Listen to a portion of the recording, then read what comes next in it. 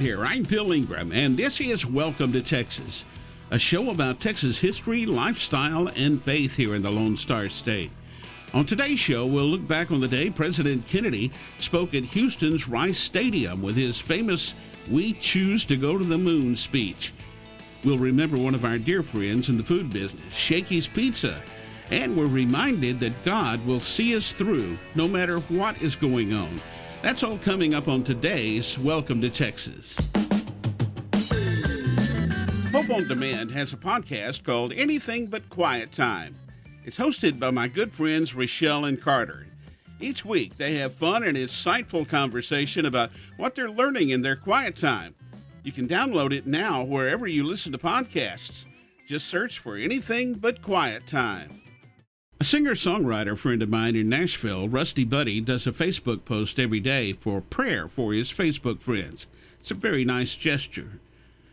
Here a while back, he posted this: "My prayer for you today is for you to give your fears and anxieties to the Lord, for he will take you by your right hand and make you whole again. God bless you."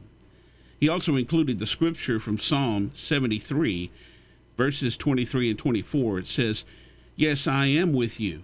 You hold me by my right hand.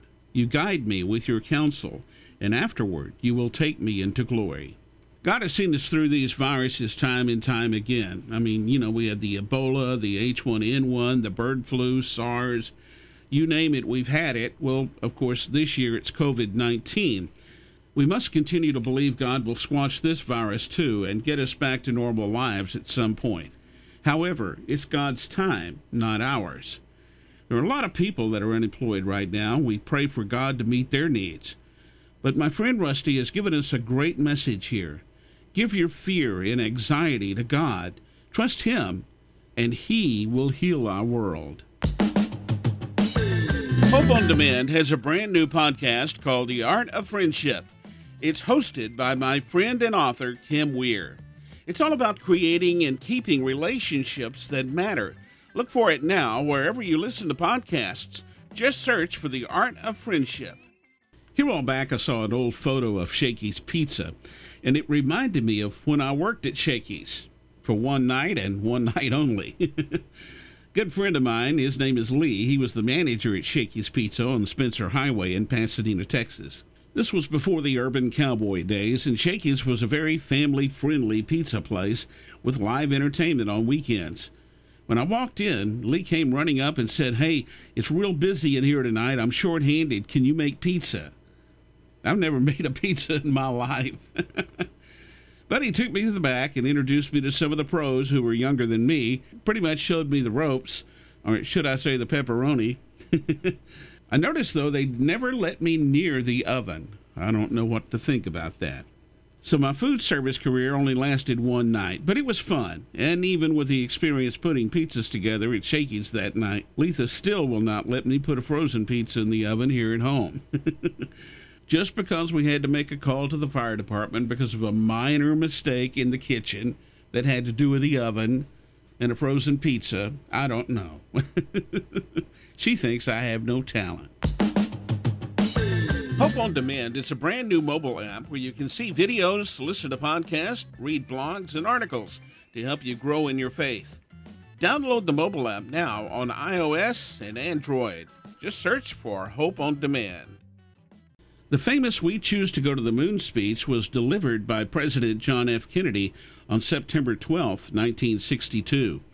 On a warm, sunny day in Houston, a crowd of about 40,000 people turned out at Rice Stadium that morning to hear the speech. The Manned Spacecraft Center was getting started, but the U.S. was behind in the space race.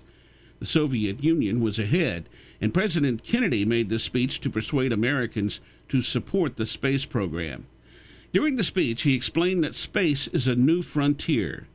Mr. Kennedy's speech gave a sense of urgency and destiny. He emphasized the freedom enjoyed by Americans to choose their destiny rather than to have their destiny chosen for them.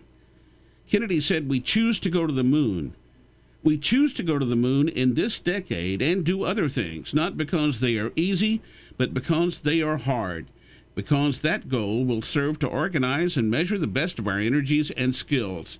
Because that challenge is one we are willing to accept one we are unwilling to postpone and which we intend to win, and the others too.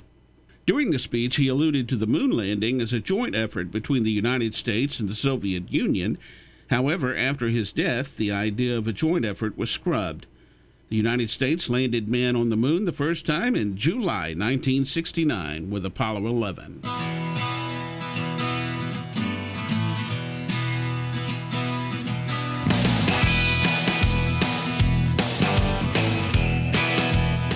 Well, I'm out of here faster than greased lightning. I'm Bill Ingram, and this has been Welcome to Texas, a show about Texas history, lifestyle, and faith here in the Lone Star State.